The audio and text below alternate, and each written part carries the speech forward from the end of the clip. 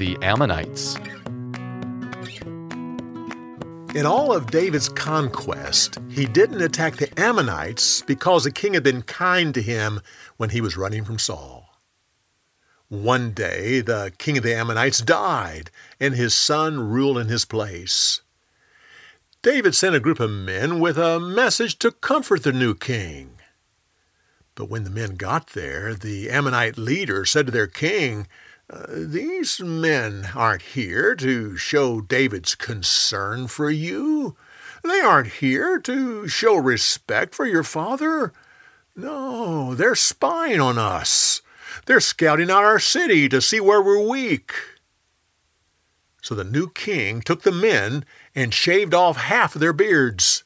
He then cut off their robes, exposing the lower half of their bodies.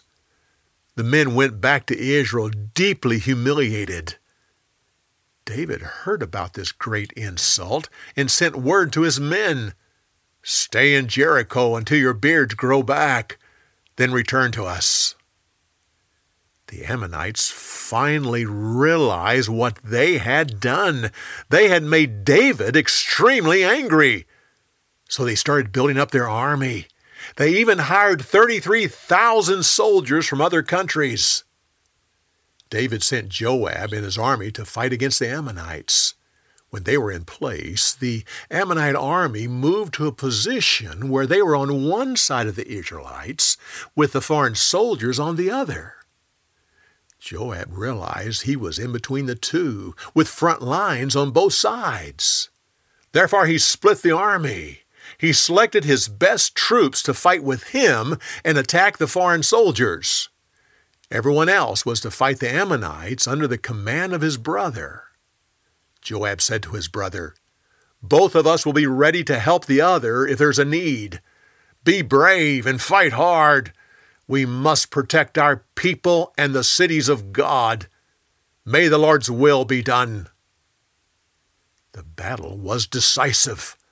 Joab and his elite troops hit the foreign armies so hard that they turned and ran. When the Ammonites saw this, they retreated back into their walled cities. With this, Joab took his army back to Jerusalem. The foreign army reorganized and came back to fight again. This time, David went with his men and totally defeated them, killing over 40,000 men. Those who escaped went back to their country and never returned again. David waited until spring to finish defeating the Ammonites. For more, go to BibleTelling.org.